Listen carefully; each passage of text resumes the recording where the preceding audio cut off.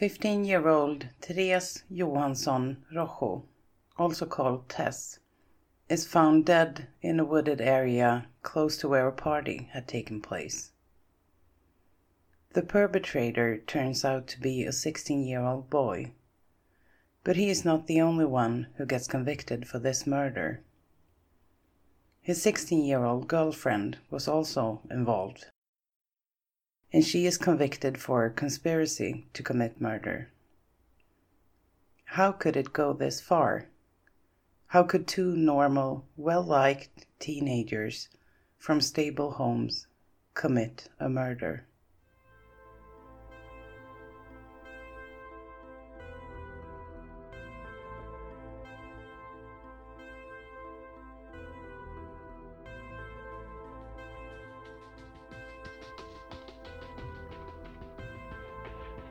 Hi, and welcome back to True Crime Sweden. I am your host, Pernilla. Thank you so much for listening, and a big thank you to those who reached out to me on Instagram or Twitter with kind words and support. That means so much to me. Thank you. You can reach me at truecrimesweden@gmail.com or on Twitter or Instagram. I also started a Facebook group where we can discuss the cases and you can let me know your opinion on the cases and ask me questions if you have any. Just ask to be entered. I will approve everyone. Well, enough of the business. Oh, just one more thing. This is a case that I think you can let your teenagers listen to and then have a discussion with them about it. A lot of things happen in your body and in your mind when you're a teenager. Emotions are running wild, and you think you have the answer to everything. But after hearing this case, you are going to be even more aware of how totally wrong the reasoning of a 16-year-old mind can be. I also want to point out that there is some cursing in this episode. You are going to hear a lot of the texts going back and forth between the two perpetrators, and they could contain some cursing. But I guess if you're able to listen to a podcast about true crimes and murders, you can probably accept some cursing as well. But now you're warned. Okay, let's get into it.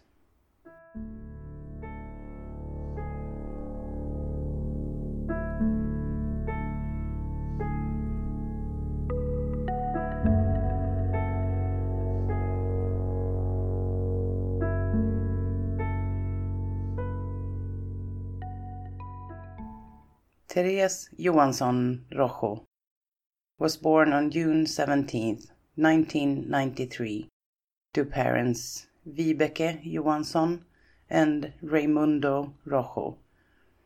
She also had a 3-year older brother named Tim. She was as any other 15-year-old, hanging out with her friends, planning for the upcoming prom, just enjoying life.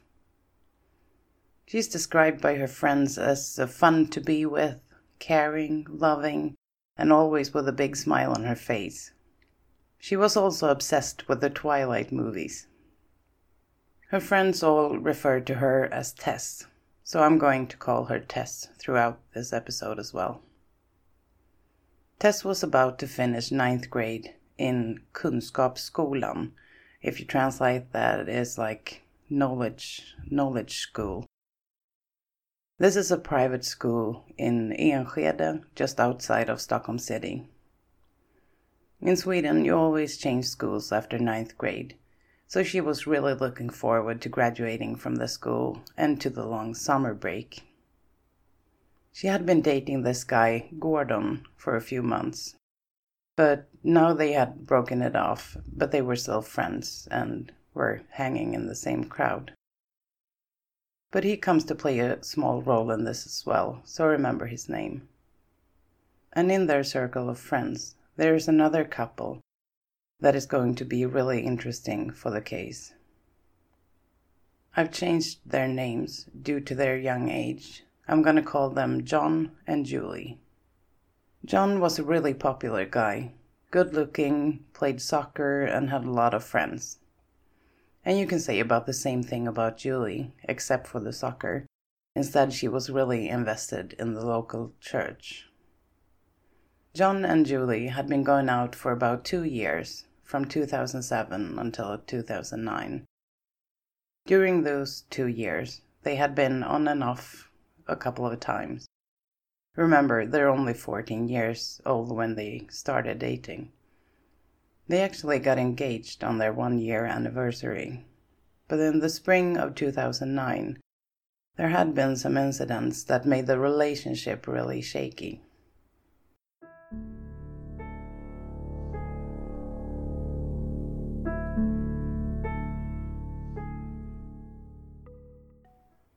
As I said, they had broken up a few times during the relationship. On the first break, they themselves called it a pause. They were not really broken off, but they decided not to see each other for a while. During this break, John met another girl. He really started to like this other girl, and this made Julie panic.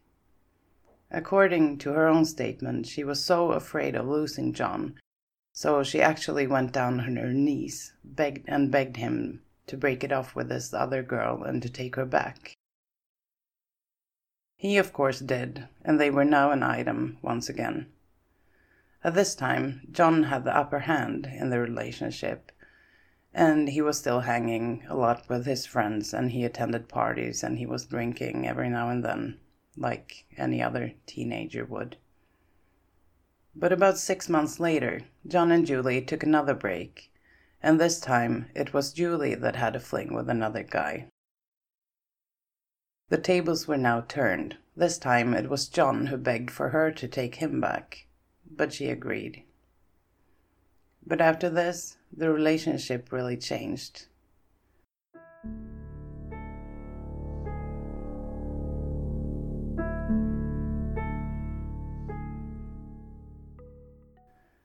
As I mentioned earlier, John liked to attend parties and had been drinking every now and then, but Julie really disliked this, so she now made him promise not to drink again.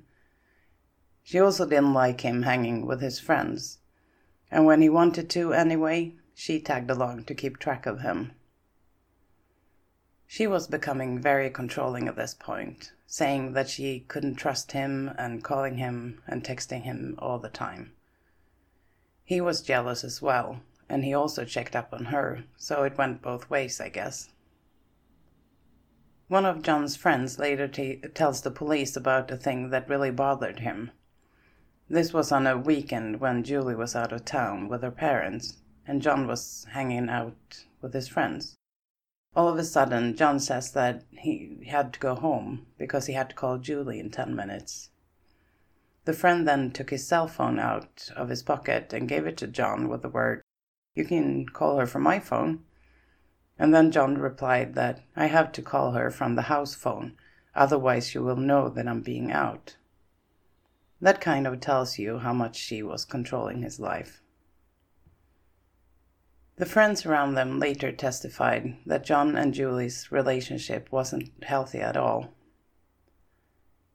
She was very controlling and jealous, and since she almost always tagged along when he was meeting his friends, the friends eventually stopped calling him. They said that he was not being himself when she was around, and they didn't really care for her at all. They then got engaged at their 1-year anniversary, as I mentioned before, but they continued controlling each other, and they fought a lot. And in the spring of 2009, the incident that is the reason for this whole case occurred.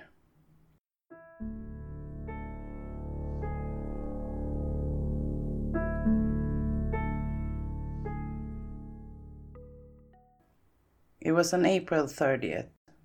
This is what we in Sweden call Valborg. A short side note here. Valborg is celebrated each year on April 30th. It's a really old tradition, but it's still active. People light up enormous bonfires and sing songs to welcome the spring and summer. Since the day after Valborg, May 1st, always is a day off, people often party on Valborg. This is also one of the weekends in the year when teenagers might have their first encounter with alcohol. So on this year's Valborg celebration, John was attending a party with his friends. Julie was not there. She was away with her parents. And on this party, he met Tess. They knew each other before this, as they attended the same school. Tess had broken off the relationship with Gordon a couple of months before this, and she was not seeing anyone at this time. Both John and Tess had been drinking, and this somehow led up to them kissing that night. Tess was aware of the fact that John was involved with Julie, but she explained to her friends later that the kiss just happened. As it is, the weeks go by, and on May 13th, the day after Julie's 16th birthday, the rumor about the kiss reaches her. John explains it away, saying that it never happened. John calls her several times that day, and he also sent a text that reads, "I can't believe you're doing this. How can you be so fucking mean? How can you be so fucking stupid that you believe a fucking rumor over my word? Are you satisfied now? Are you satisfied that you ruined my life? Yes, you are trying to get revenge all the fucking time." This text is sent on May 13th at 10 minutes past 10 at night. And about 20 minutes later, he sends the following text, and just to make this understandable, in the first part of the text, he starts out with quoting one of her texts that he had received from her. This is what is said. "Sorry I'm being weird today. I know it myself. Forgive me, very sweetest darling. You mean everything." That was from her text, and then he continues. "You wrote this today. Didn't you mean any of it? Nothing has changed since this afternoon, except that you heard a rumor. You told me yourself never to believe rumors. I was so damn happy when I received that text from you, and everything immediately felt better. You are my everything, and without you, I'm going to kill myself." And then, after 10 minutes, he writes, "I'll never be complete without you. You might think that I had it coming, but you don't understand how much you hurt me all the time, because you're too busy with all your own problems."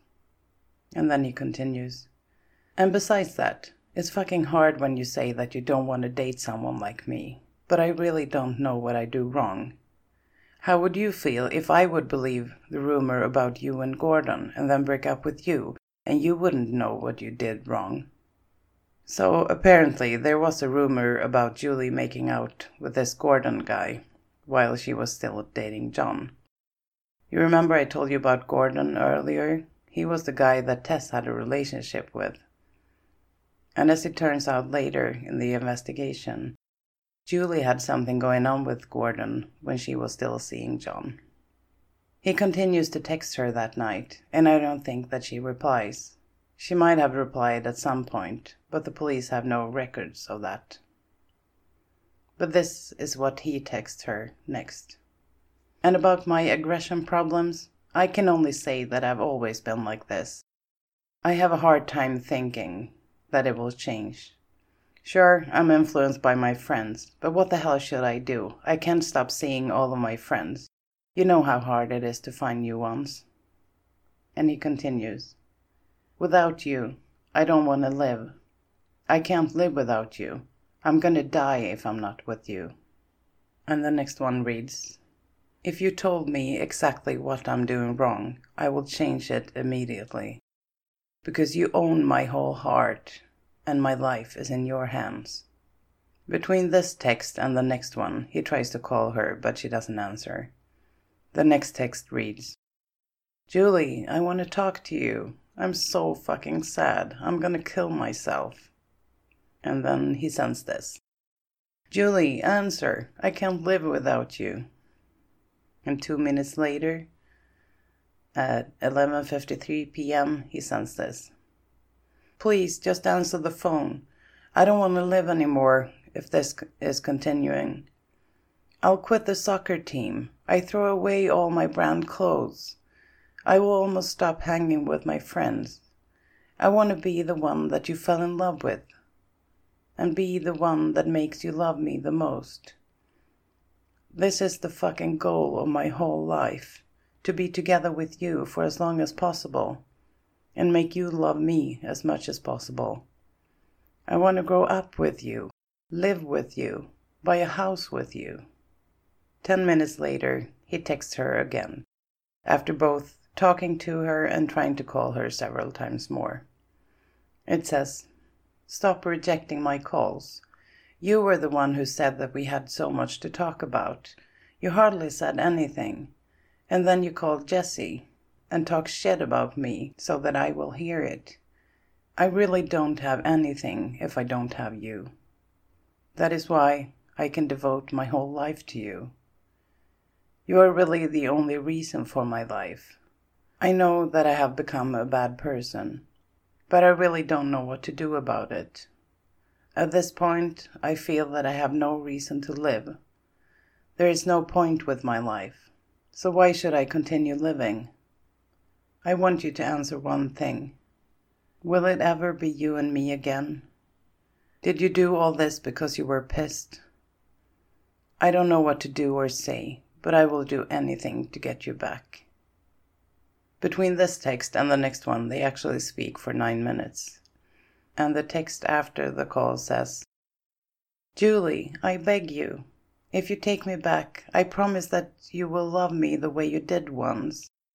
I will be there for you more than ever. If you forgive me for what I've done and how I've become lately, I will promise to make you happy again. I feel so bad right now. I don't know what to do. I could kill to get you back. I mean it. I could kill almost anyone. Without you, I'm dying myself. I love you more than anything. I love you so fucking much that you can't even understand. You are my whole life and my joy. I would die for you. I'm stuck. I will never be able to love someone else. I will never be able to stop thinking about you. You are the most beautiful and wonderful person on this earth, and I want nothing else than to call you mine. It has to be you. It is you. You are the one I'm going to marry, and the one I'm going to spend the rest of my life with. I know you. It's always going to be us." The text you just heard is going to be important throughout this case. When he says, "I could kill to get you back," I mean it. I could kill almost anyone.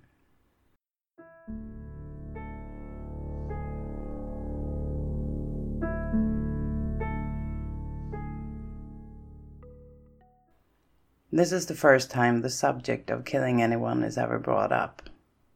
I wouldn't read too much into it. I guess it might be something a person says in the heat of a moment, not really planning to have to act on it. The day after, on May 14th, Julie is again told by someone in school that the kiss did happen. The person telling her this says that she heard it from one of Tess's friends and that she knows that it's true. This makes Julie freak out. She runs around the school building trying to find John. And when she finds him, she starts banging her hands on his chest and screaming that he's a liar and cheater. John then grabs her arms to make her stop beating him, and when her arms are locked, she throws her head right into his face, causing him a nosebleed and a chopped tooth. In the media, it's described a little different. Media says that she walked up to him and gave him a headbutt. I hope that's the correct term for when a person throws their head right into someone's face. Let me know if it's called something else. I believe in the UK it's called the Glasgow kiss. And here in Sweden we call it dansk skalle, which translates to Danish head. And the reason for this name comes from way back when Sweden and Denmark were fighting. And the Swedish soldiers saw the Danish soldiers using this method in fights. And if you wonder, we're all good now.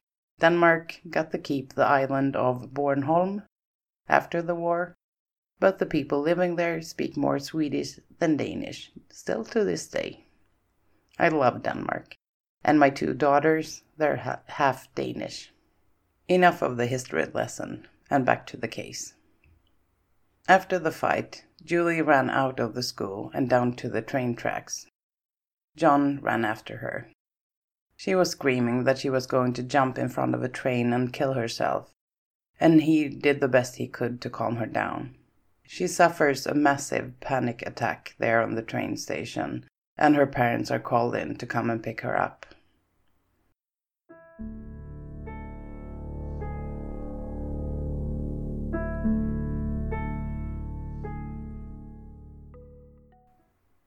That night, he texts her a few times, asking her to pick up his calls. He continues to tell her how much he loves her, but she doesn't reply. Not until the next morning, at about 9:15, she sends the following text. "No, John, I cannot forgive you for what you have done. You are evil, all the way through. I can never trust you again. You will never change. You are a prick, and I have finally understood that. I am so glad that this happened. Now I know who you are. You cannot say it wasn't you, because it was, and you know it. It was and is as much you as it can be. You're awful, and I have realized that now. It's a shame that I wasted such a big part of my life on you. But I'm glad that this happened so that I finally can see who you really are. And now it's over. You will never be happy again, no matter how much you try. I feel sorry for the person who becomes your next victim. I'm going to be happy. I'm going to search for happiness and love, because I know that it's out there. I'm not going to die alone. That's more than I can say about you. You don't mean anything to me anymore, I swear. It's the truth. You are no longer in my life or in my heart. Take off your ring and don't wear it ever again. It's over now. You destroyed it. Again." About 5 minutes later, he answers, "No, Julie. We are not going to do this via text. I can fix this, I know that. You gave me a new chance yesterday, and that made me so happy. I promise that I can fix everything. Just give me a chance. You said yesterday that you didn't regret that you gave me another chance. I promise to change and to fix this. Please give me another chance." It seems like they met in person after this. And then there are some texts that are mostly like, "Are you here soon? Hi, what are you doing? I miss you," and so on. But something must have happened at some point, because at 11:25 a.m. the next day, Julie sends the following text to John. "Don't forget that you're worthless, and badly liked for who you are, you fucking pig." And about 40 minutes later, she texts him again, and this time she's saying, "Why don't you answer, you fucking creep? I have an idea. You have already cheated on me with that disgusting moron, and I know who you can pick up the next time." And then she names another girl, but I'm not going to say that name here.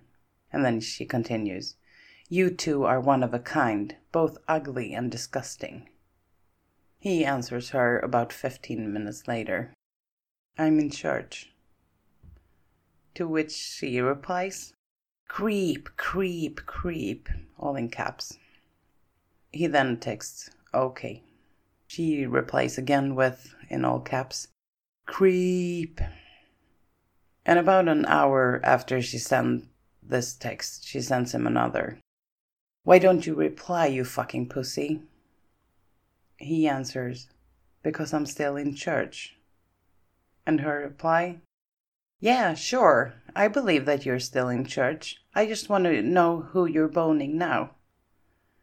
And a little side note here. He was reading for his confirmation that was only a week away, so that was the reason why he spent so much time in church. They talk on the phone at about 3 in the afternoon that day.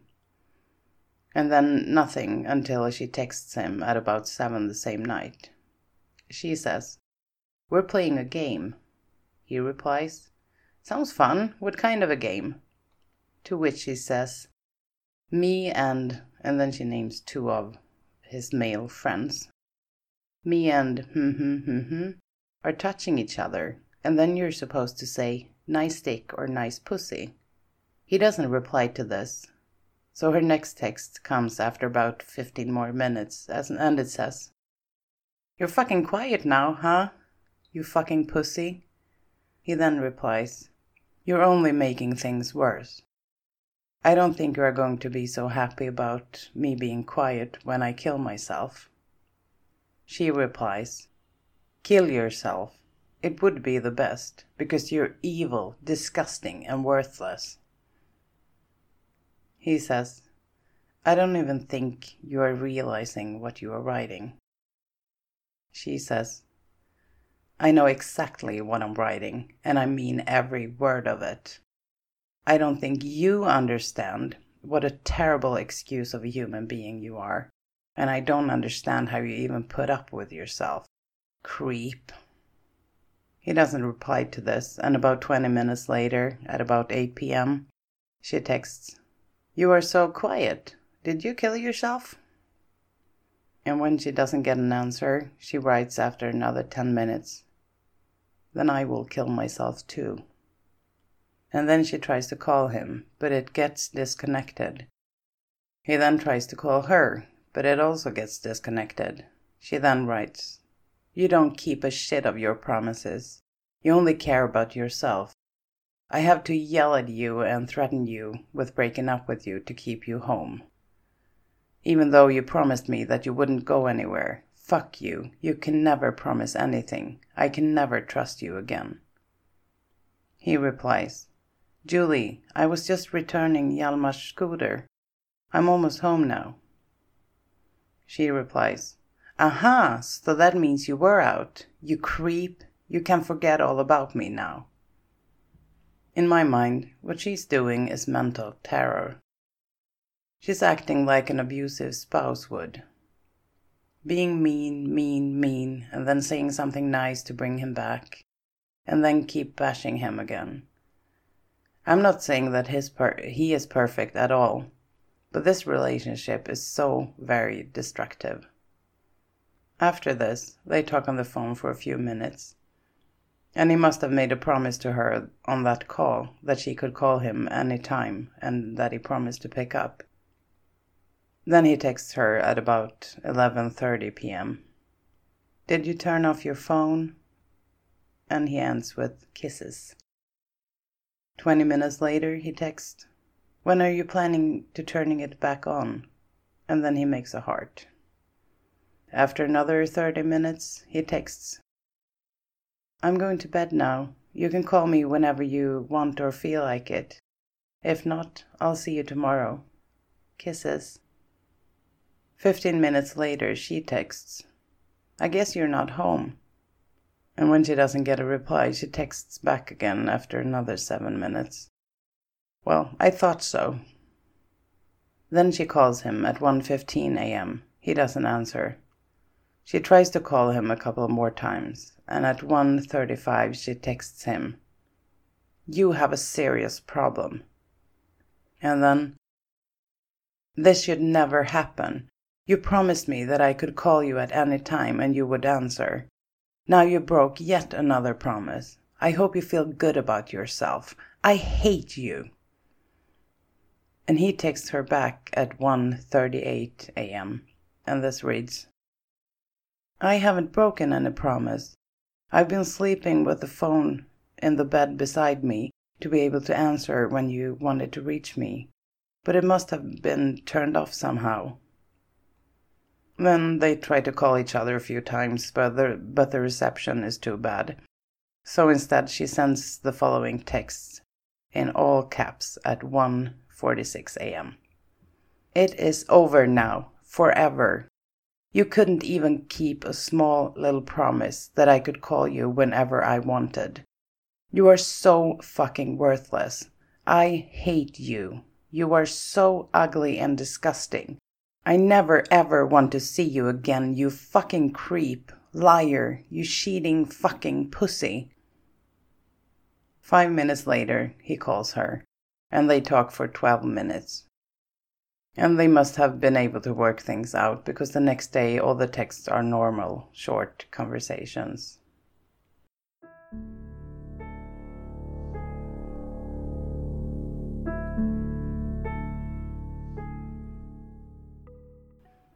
The police haven't been able to retrieve all the text from the phones. Some are missing. And the things that they later tell the police about what was said on the phone or in person, we just have to believe their word for. Sometime between the fight in school on May 14th and up until May 26th, they have talked about killing Tess. She said in the trial that he was the one who suggested it, and he said that she was the one who brought it up first. Anyway, the agreement was that John was to kill Tess. It was the only way that they could continue together, according to her. So, on May 26th, he goes to the area where Tess lives, and he sits outside for 5 hours waiting for her. He later states to the police that he didn't plan to kill her that day, but at another time he says that he might have done it if she would have shown up. Here is some of John's text to Julie on the afternoon of May 26th. The first one is at 3:30 p.m. Julie, please call me. And the next one, what are you doing? Why don't you answer? And the next one, Julie, if you don't pick up, I'm out of here. Why can't you even answer my calls when I'm doing all this for you? 5 minutes later, why, Julie? Why are you doing this? It's busy sometimes when I call, so I know you must have seen my texts. And the next one, I'm feeling panicked when you don't answer. I have nothing to do here. Please just answer and I will promise to stay here until she comes. I'm not going to be able to do this otherwise. Of course, then it only takes Julie a few minutes to answer. And she answers, I'll call you in a minute. They then talk 8 times between 4:26 p.m. and 6:08 p.m. Each call lasts about a minute or two. No activities on either phone between then and 10 p.m. that night has been recovered. But at 10:17 p.m. she texts him, Go home and don't do anything stupid. When this text is sent, her phone pings off a tower near her home. But his phone, and this is important, his phone pings off a tower near his home. Her lawyer later tries to make this text very important in the trial, claiming that she meant not to kill Tess by the phrase, Go home, don't do anything stupid. But what he told the police was that he was feeling so bad about the whole situation and that he couldn't take it anymore, and that he had told her that he would go and jump in front of a train and kill himself. And her reply to this was, Go home, don't do anything stupid. His version agrees more with the evidence of where the phones pinged. He left the area where Tess lives at about 6:30 p.m., about 4 hours earlier.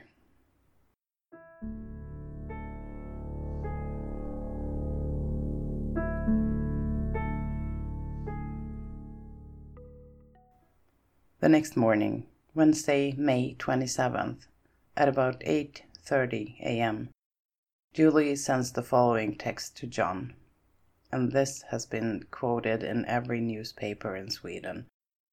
She's writing, I can't stand sitting here, about 3 seats away from her on the subway. She has to die. 10 minutes later, she writes, Answer me. He then replies, Yes, she's going to, today. They talk about 15 times this day over the phone, but no one but themselves know what was said. But he texts her at 10:50 p.m. that night saying, "I know exactly how I'm going to do it.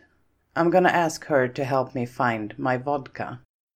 And then I will tell her a little story. I will tell you all about that tomorrow. And then I'm going to tell her that my back hurts. And then I take it out. It's going to be perfect when she bends down to look. I'm super psyched. Talk to you tomorrow. My alarm is set for 5:30 a.m. This incident is talked about later in the trial. It went something like this. On the morning of Thursday, May 28th, John went to the area where Tess lived, and he was standing there waiting for her to walk by on her way to the bus. His plan goes like this. He was going to tell her that he owed some guys some money, and that they now also said that he owed them a bottle of vodka.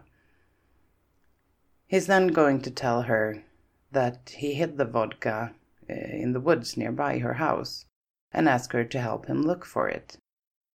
And then he was going to grab a rock or something and hit her in the head when she bent down. He set his alarm on 5:30 and he goes to the area where she lives. He's standing there waiting for her, and when she finally turns up, he asks her to help him find the vodka. At about the same time, Tess's friend Ina spots them, and she sees the bus approaching. So she yells out to Tess to hurry up, and both Tess and John run towards the bus. So nothing happens that morning. Ina later tells the police that Tess was feeling so bad because she didn't have time to help John look for the vodka. It's kind of ironic, huh?